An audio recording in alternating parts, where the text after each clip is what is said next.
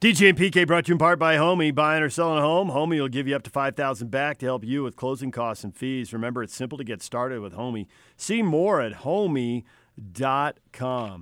Time now to talk a little college football with Kurt Kragthorpe, the youth beat writer for the Salt Lake Tribune. He joins us on the Sprint special guest line. Lease any iPhone X or 8 and get an iPhone 8 on us. Visit the Sprint store nearest you. Kurt, good morning. Morning, guys. Kurt, camp has broken.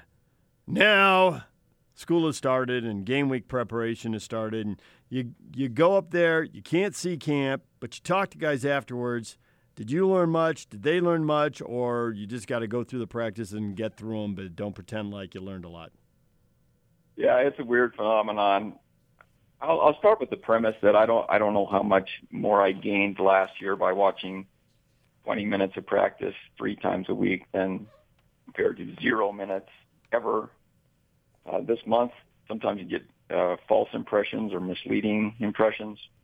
But certainly I'm in a state where all I can do is go on what other people are saying. And so I'm very eager to get some kind of evidence on August 29th and get into the flow from there. But basically with Utah, they seem to have some answers to the questions that we all posed on July 31st. But again, until we see the product on the field, there's some mystery there.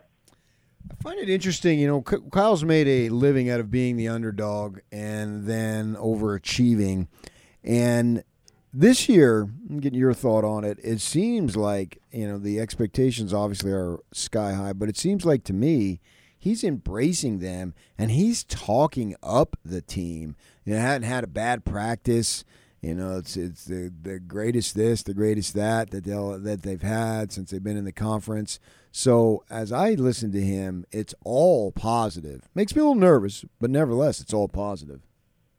Yeah, it's been interesting. I would say he has been pretty upbeat, and he still likes what he still uses phrases like blue-collar mentality. He was saying that's what he likes about this team Saturday after the last scrimmage. And so I think what they've found is kind of a good mix, that they're responding to the fact that people are saying good things about them, but they also know there's more to be done. I mean, they did lose 5 games last year, so they do need to establish themselves again, but this is a good starting point for sure. Today, the AP Top 25 will come out, and it'll be the first time that Utah is ranked in August in what we all consider the main poll for the first time in the Pac-12 era, and certainly it'll be the highest ranking in school history. So there's a lot of endorsing going on, but yeah, Kyle said he likes this team. So do you believe the offensive line is really that good? Because they're going to want to run the ball a lot, and they lost some offensive linemen who were starters last year. Have they got to put back together again, you think? Yeah, I keep trying to envision what's going to happen a week from Thursday in Provo, and the offensive line is probably still the number one issue to me in terms of what this team is going to look like. They have some capable guys, and I think going forward, they really have some good young linemen in the program. So I think on a long-term basis, that position area looks pretty good. But how those 5 guys are going to play in Provo is really interesting to me, and it is the linchpin of the whole operation. I mean, they have to protect Tyler Huntley well, and if they want to run the ball and just line up and pound people at times and not use the zone read option, which theoretically allows you to not block somebody. If they want to just hand it off to Zach or one of the other running backs, they got to block people, and to me that they have to prove they can do it. So offensively has been their bugaboo for a many number of years now, and going forward, I'm talking about, Tyler Huntley. Look what he did last year. All right, look what he did last year. When you look at that October, and it was good. They went 4-0, scoring 40 points every game. You look at the competition, and 3 of the 4 had losing records.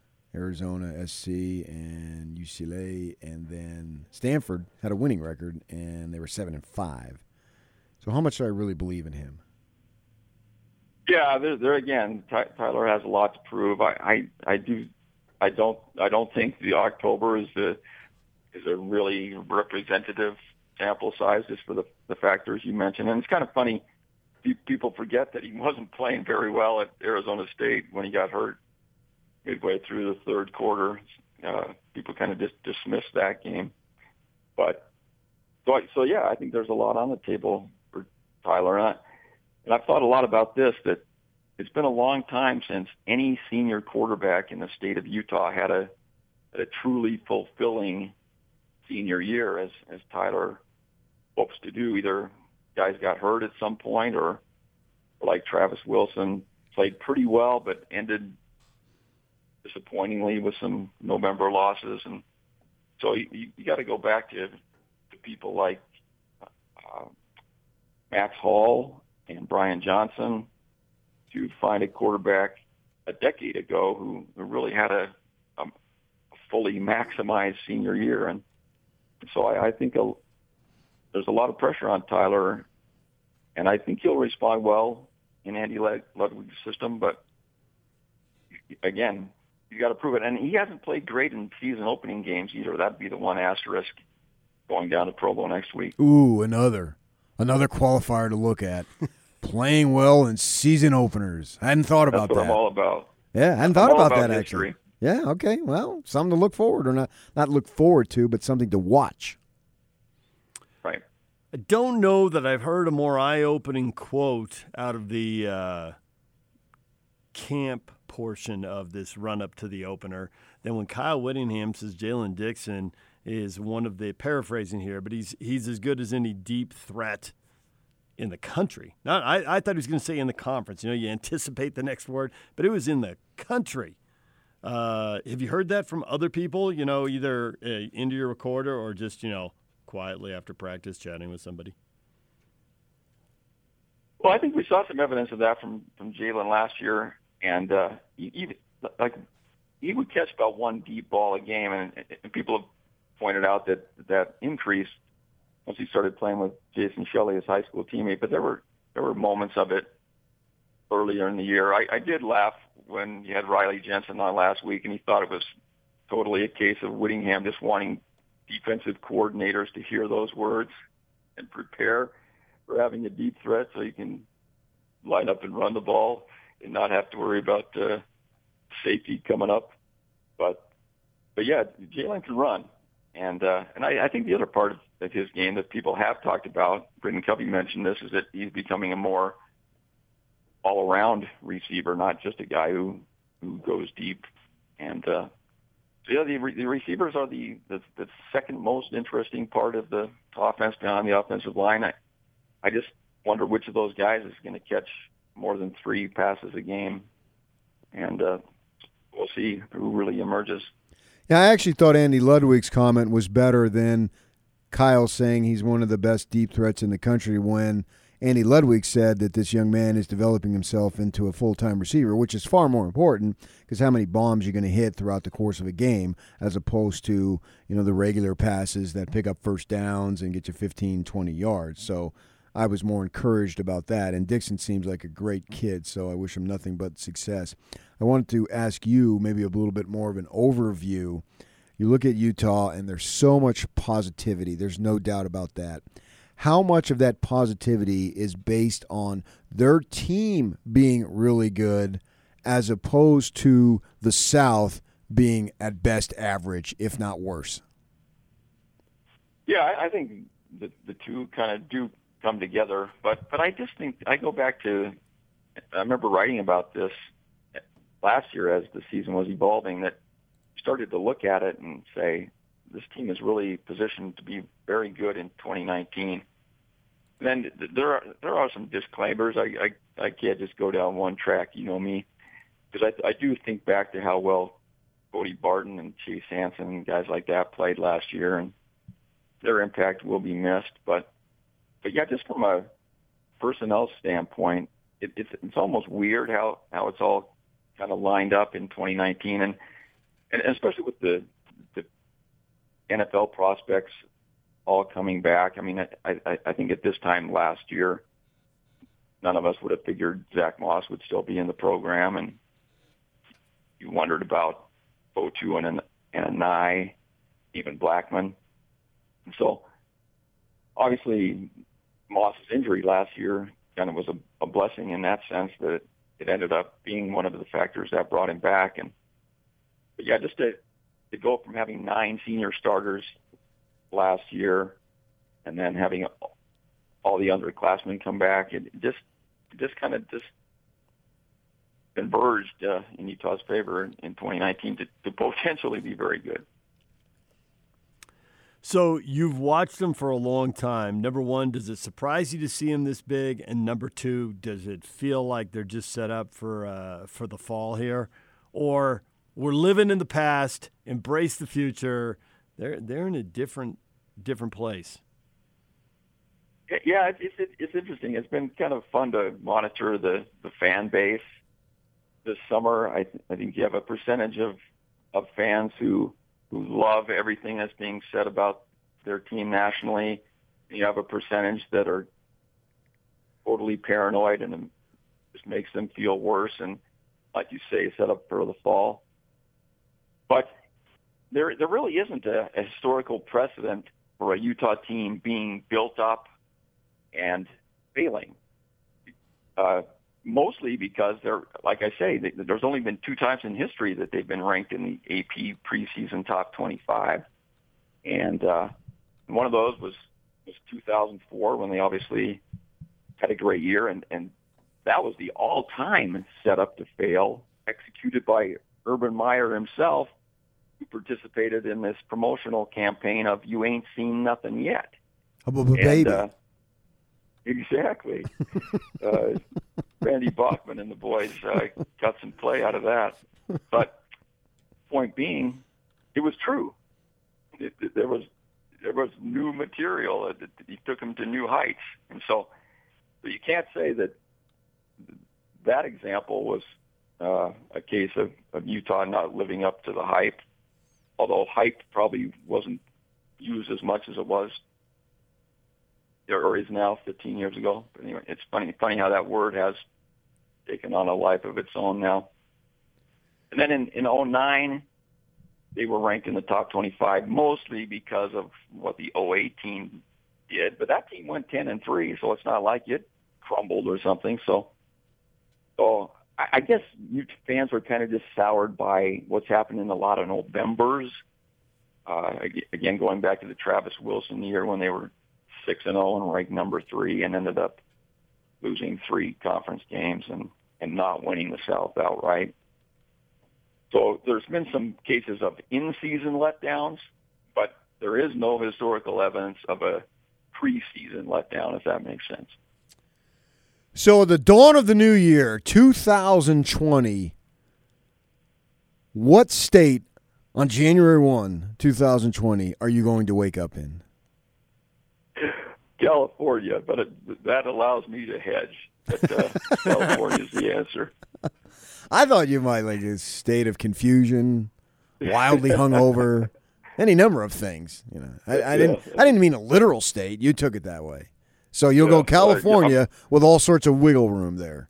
I'm a literal person, but yeah, it could be San Diego, it could be Pasadena. Okay, so if it's not Pasadena, would you consider this season a disappointment? No, I think the benchmark is getting to the championship game again, and then if you lose to a good Washington or Oregon team, and again depending on the circumstances, if you lose 10-3 again, that's probably a disappointment. There's a lot of qualifications again, but I don't see how it could be Rose Bowl or bust. I just think that's pretty high standard. I know it's a high standard, but when you're looking at how positive everybody has been, and frankly, it's made me a little uncomfortable. I'm not used to so much positivity, as you know. And you look at the South, and the best of South, the challenger is picked to go 6-6. Come on, man. You ought to start printing Pac-12 title game tickets now. I mean, that's almost a given. They're right up there with Clemson as far as the easiest path to their conference title game. Right. No, I'll go along with the fact that they do need to be playing in Santa Clara on December 7th. I think anything less than that would be disappointing. But Washington and Oregon are good teams, but obviously there's a lot to be determined between now and then. Maybe if Washington and Oregon both go 6-3. So at that point, I would agree with you. And now let me throw out one more possibility that people really haven't talked about.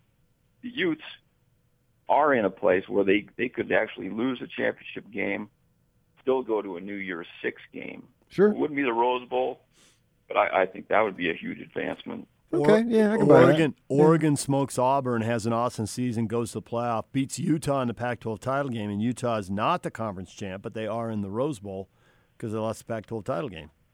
Yeah, but exactly. that's getting that doesn't count because that puts them in. So that's a successful season. We're talking about if they don't play in the Rose Bowl, is it a disappointment? If they play in the Rose Bowl, no matter how they get there, we've already established that's a successful season. Yeah, I'm just saying if you play in the Cotton Bowl, that's almost as good as the Rose Bowl. Maybe not. Ooh, you might want to back that up. Back that up. Aura. Almost as good as the. Let me tell you something, Kurt. There is nothing almost as good as the Rose Bowl. So I'll give you 3, 2, 1 to retract that. I'm just saying, if you get to a New Year's Six game for the first time, it's in nice. the 12 era, It's nice. That's nice. But there's not anything that's almost as there is no New Year's Six bowl that is almost as nice as the Rose Bowl. I'm not going there, nor will I ever go there. It's simply the granddaddy, Kurt. I'll back down. Okay. I'll step off. All right. Not saying that those others aren't nice, because I agree with you, they are. But come on. Okay. Holy freak. I've been put in my place again. So what if they win the conference and go to the Fiesta Bowl, because that's a playoff game this year? Right. And they don't get to experience the gloriousness of the granddaddy. Yeah, but you'll take the playoff. I understand that. It's not about the Fiesta Bowl. It's the playoff. Would you feel cheated, personally, for Ute fans? No. What a conversation to be happening. I know, it's weird, right? College football's changed. changed. We thought to be 3-6 in the Pac-12 2 years ago, and now we're saying we're going to be disappointed that they went to the playoff instead of the Rose Bowl. No, you wouldn't. You would not. But it's not the bowl game. It's the playoff. Right. I understand. It's just the nature of college football changing over the last decade. Yeah. Exactly. No, that'd be a phenomenal season. Yeah. Tip my hat and say, way to go. You've achieved your goals. And if they get to the Rose Bowl, I would say you achieve your goals. Certainly, if you got to the playoff, I would say you've achieved your goals. But I think there's something to be said for you can't have all this hype and then not achieve it and say, well, that's okay. You still get a trophy. 9-3, SC wins the division because Clay Helton puts it all together. Then it's a disappointment. And Kurt Kragthorpe wakes up in El Paso after a Sun Bowl. Oh, I think he refuses to go. He said California. He's waking up in California. He's not waking up in El Paso. It's like some mob movie, and he ends up in the Tribune, like stuffing the plane ticket into Joe Baird's face. He said, I'm waking up in California. Now it's up to these guys to come through. So I expect him, January 1, to be waking up in California.